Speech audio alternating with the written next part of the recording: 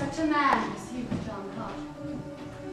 You came here alone, a stranger, hunted, and yet you have done what has never been done in all the past ages of our sea. You have joined green to green, and red to red, and red to green. It was not I who did it. It was love. You may say that now, and I may listen, for I am free. I've done many strange things, many things that wise men would not have dared, but never did I dream of winning a woman like you.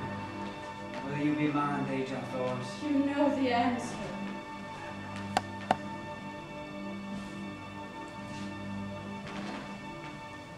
And thus it was, on a planet not my own, with the alarums of war sounding all around us, that I took a princess in my arms and I kissed her.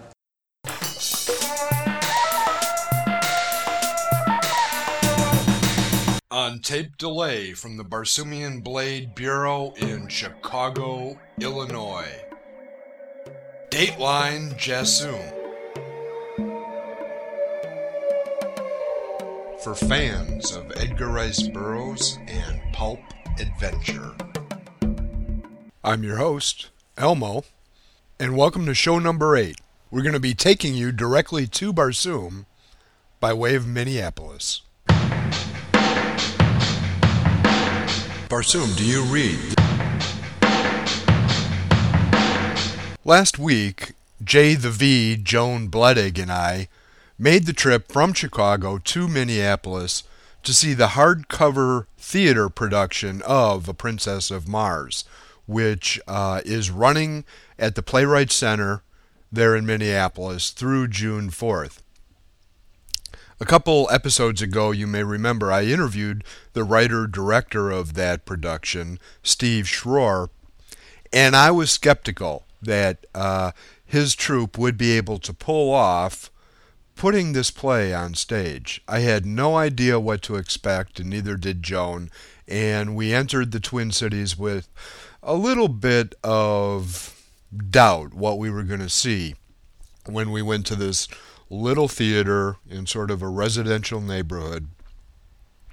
But we walked out of the theater raving about how well Steve and his actors and crew made Barsoom come to life. And I am going to continue to rave about this throughout this episode of Dateline Jassoon, because they have done what Paramount has decided it is not time to do. And frankly, to tell you the truth, I am not so disappointed anymore that Paramount isn't putting Princess on the big screen. At least they're not putting it on the screen for now. Because I've been to Barsoom, and I was taken there in a little theater in Minneapolis. Looking out over the Arizona desert, I could see a red pinprick burning in the sky. Mars, a planet named for the god of war. As I gazed, it seemed to call to me from across the unthinkable void, to attract me like onto the lodestone.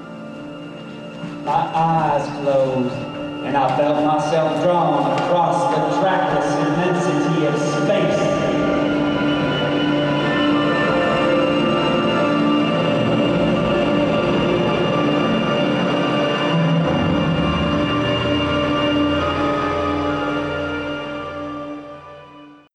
John Carter is played by Jamie Rasmussen, who, along with the other actors, were good enough to sit down for a little question and answer session with the audience after the performance. And one of the things I had to ask him was just his general impression of the character, John Carter. I thought it was very cool being a superhero. I mean, it's something, it's been different than anything I've ever played before, and I don't know, I mean, he's just, to me, I mean, I have a lot of, I'm pretty empathetic towards him, so I mean, it's just like, I don't know, he's got a lot of good values, and where he might not have, because, I mean, he was for the South in the Civil War. I mean, if I really wanted to dissect him, but I don't know, I mean, just in a way, and Burroughs wrote it this way, I think, people groan at John Carter a little bit because he is a superhero and he is able to do amazing things, but not recognizing what Dejah Thoris is saying to him, and he can be such a bonehead in other things when it comes to, you know, women and that sort of thing. I tried to emphasize that in the adaptation to make him less perfect. Right, exactly. Yeah. That's his tragic flaw. I mean, Yeah. it makes him more acceptable to me. Right. It's like, if he was perfect at everything, you couldn't connect him. Connecting with the characters is something that the actress who played Sola, Terry Ellison Bly, worried about too. Not only for herself, but for the audience. And in this clip from the Q&A, we also hear from Kieran Adcock, who played Dakova, and from Kevin Carnahan, who played Dejah Thoris's father. I was quite nervous when I read it. Why? Why were you About nervous? how it was gonna be on stage and how I as an actor was like I've never been cast as a Martian before. Not many have, yeah. And just like reading the book, I thought, like, how on earth are we gonna make this? I don't know, make this something that people are gonna want to see, and then I'm gonna be able to figure out how to do myself. But and I told Steve many times that I was definitely taken out of my comfort zone with this one. Is it because did it seem kind of outlandish to you, the idea of a Civil War hero all of a sudden appearing on Mars and there's giant green guys? Did it just seem, who's going to believe this? Or I just thought, God, it's got to be kind of easy to make this really bad. It just, I guess. It is, and it's outlandish. But if you commit to it and make it, you know, something that you, even if you don't believe in it, so you can appear on Mars, but it's what happened. So go ahead and go with it, you know, and make it something that is. And tearing into it with an earnest approach rather than us doing camp. The camp is then in the audience's mind. right. You know, and so that I think that preserves the flavor more. All I can say is it worked. Here's Sola. Do you think Tal Hages will hold the Red Princess for ransom? No, he will give her death. Tal Hages always chooses death. She is very beautiful.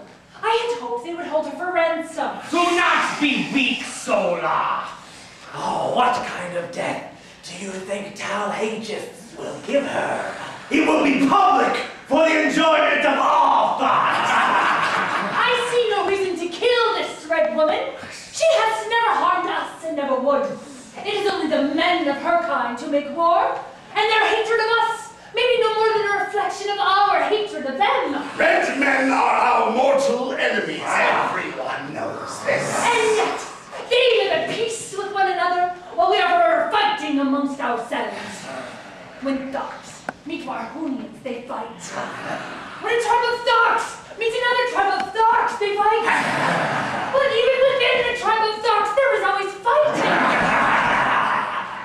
Each of you, take a look at the rest. How many of these would you kill if you could? And how many would kill you? It is sad, Sola, that you were born 1,000,000 years ago, when the hollows of this land were filled with water, and the people were as soft as the stuff they sail upon. Better than spending one's life swimming in a river of blood. Do not let Tarkus hear you expressing such degenerate sentiments. Let him kill me then. It would be no worse a fate than continuing to live in this way. Joan and I arrived at the theater about an hour or so before the show was going to begin, and when we were lurking around backstage looking for someone to show us around, Jesse Ray walked in, and he is the actor who plays Tars Tarkas. And it was sort of a surreal moment when I told him who we were, and he said, well, I'm Tars Tarkas. That was kind of fun. And here he is as Tars Tarkas. John Carter, a word. It is plain to see how things stand between you and the Red Princess. If you run off with her before I can deliver her to Tal Hages, It is I who shall have to account to him. It is I who shall have to fight him. And I know you will try. But I shall not kill you now, because you have not yet done it. The Red Princess says there is nothing in green men except violence. I want you to know we can also be just.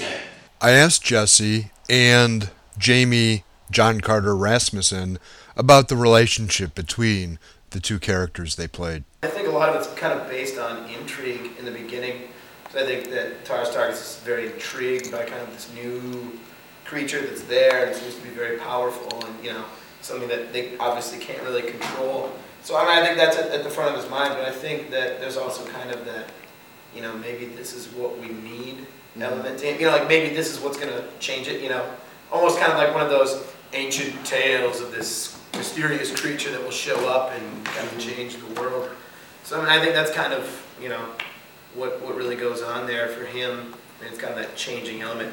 And, you know, you kind of see him click and say, you know, maybe he's right after all. Maybe, you know, we can kind of have this, maybe not completely, you know, compassionate world, but this world where we're not always at each other's throats. We're not always, you know, we're functioning and we're enjoying things.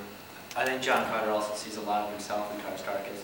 I mean, he's a strong presence. Also, you know, he's dangerous. He's a warrior too, and he thinks outside the box. So I think he's approachable. First off, more so than any of the other aliens or green people. Actress Amber Swenson did a great job portraying the Princess Dejah Thoris. And like the other actors, she had never read Burroughs before being cast in this production. But once she did sit down and read A Princess of Mars, she came to really admire and like this character. And I think it came across on stage. Here she is talking about Dejah Thoris. I guess I think of Dejah Thoris as this strong, heroic heroine. Yeah. And a lot of times you just have the damsel in distress. Right. And I think she's torn between two worlds. I think she feels the need to be strong, but she also feels that need to be comforted and to have someone to take care of her. And I don't know. I guess I always imagined her as this sort of humanitarian in this war-torn world, and just not really fitting in that sense. The Red Genex's daughter, a prize indeed. Why are you spying on us? We were not spying. We were on a scientific expedition. But I tell you what you already know, because our banners make plain that we came in peace. There can be no peace between green and red. There can be no peace because you love war too much. When a squadron of airships appears overhead, you have no thought but to shoot it down. Fools! Do you not realize this planet is dying? Our mission was to monitor the atmosphere. If we red people took no care of us soon, you green people would die along with us when the air and water ran out. Remember, you are a prisoner. You are a prisoner of your ignorant ways. Shut her mouth. Vita, kill us! Do you even think about how long ago that character was written? Amazing, I think, about this work too, is it just seems so before its time in a lot of the ideas and the things that it presents and in the characters. It's always fun to see a strong woman character, especially written back when this was, because so often you have really shallow, stereotypical characters. And that's what I love about this character. Is that strength and that vulnerability all at the same time. Will you not listen to me? A young warrior, one of the strongest in the tribe, struck the captive a powerful blow. He was 15 feet tall and bristling with weapons. But at that moment, in the intensity of my rage, I could have slaughtered the entire assembly. This time, the warrior was ready for him.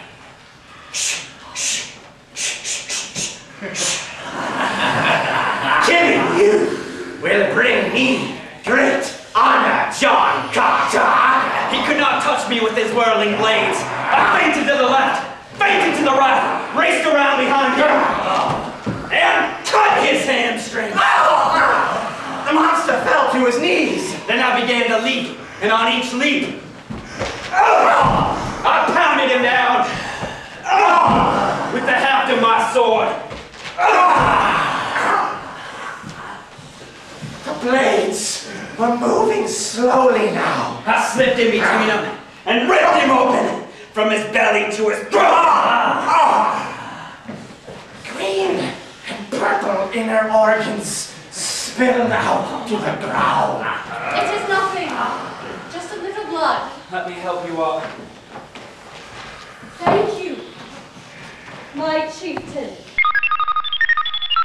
Back on Earth and heading home to Chicago, Joan and I stopped off at Hooters for lunch.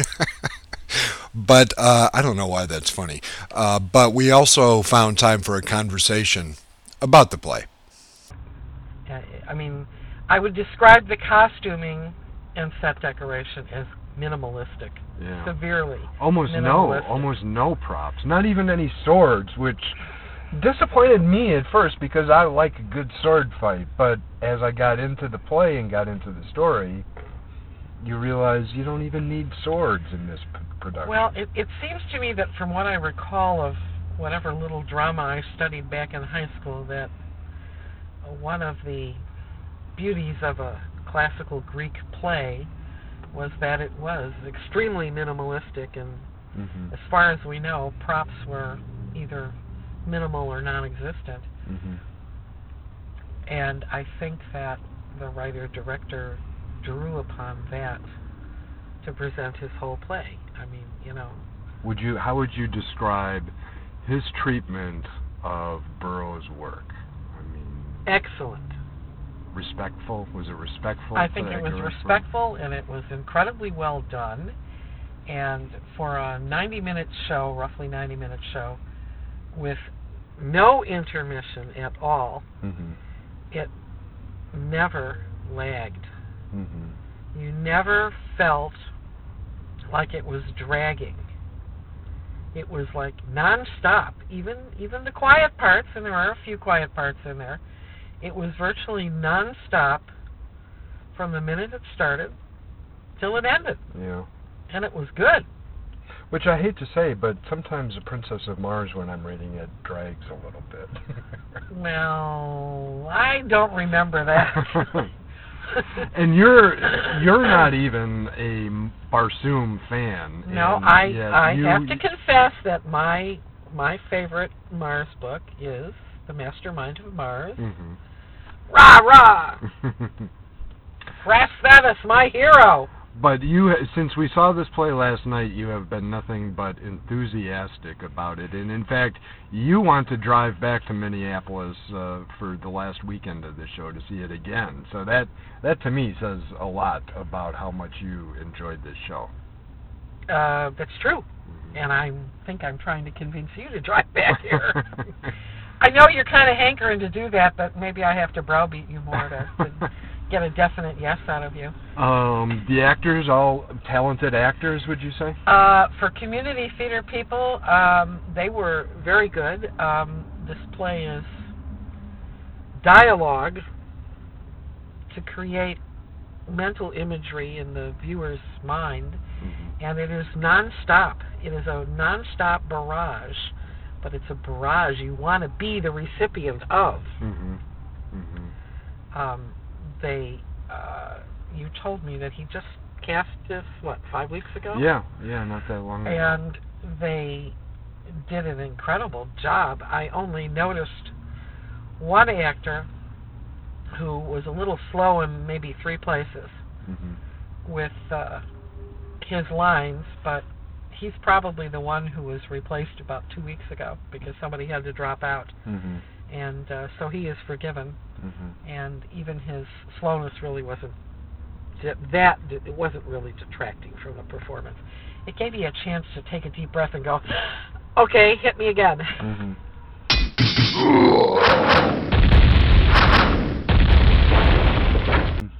How about the guy that played John Carter? What did you think he did with the role? I think he did an excellent job. He had the right amount of pathos, I think is the word, to portray the character. He did his the soft Southern drawl of a Virginian that I would expect Carter to speak in. He did that very well.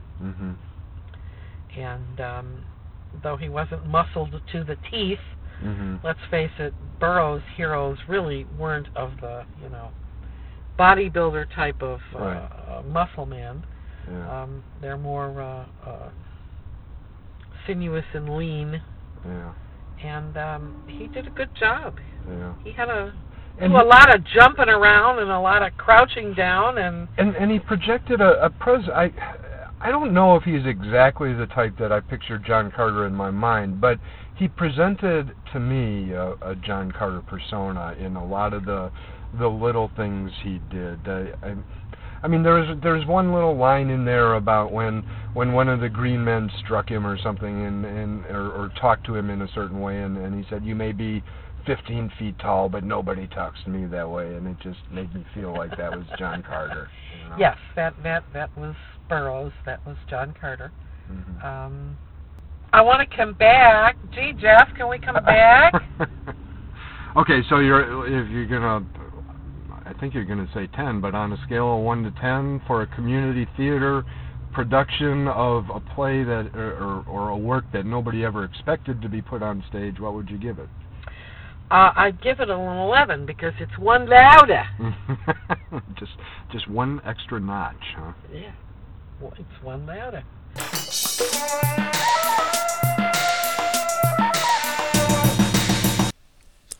I've seen some discussion on the email lists recently about some of the things that ERB Incorporated could do to spread the word about Edgar Rice Burroughs and get more attention paid to him. And one sort of, I don't even know if this is possible or if this could work, but I guess if I had one suggestion for ERB Incorporated, it might be this. Get in touch with Steve Schroer, the director, writer of this production, and buy the script from him and license it and get it distributed to high schools and colleges and community theaters around the country as one of the plays that they can produce and put on stage, sort of taking Steve's lead and maybe some of the suggestions for how Hardcover put this on. And I think you will find it will generate a lot of interest in Edgar Rice Burroughs. And it might also help out Hardcover, who I understand is probably not even going to break even on this play. I've no connection with them, obviously. I have no interest in this whatsoever, except as a fan. And as a fan, I say that this show can create more fans. And more fans is good for me, because it gets more attention to my favorite author. Out.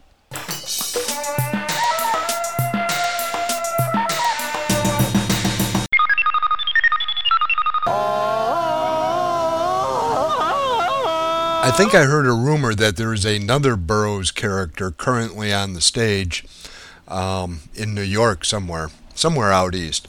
But we'll get to that on our next show coming up in 2 weeks. For now, we are way out of time, and I want to thank the Hardcover Theater for just a great time in Minneapolis, and I think Joan probably is going to end up talking me into going back. This is Elmo from the Barsoomian Blade Bureau in Chicago, signing off.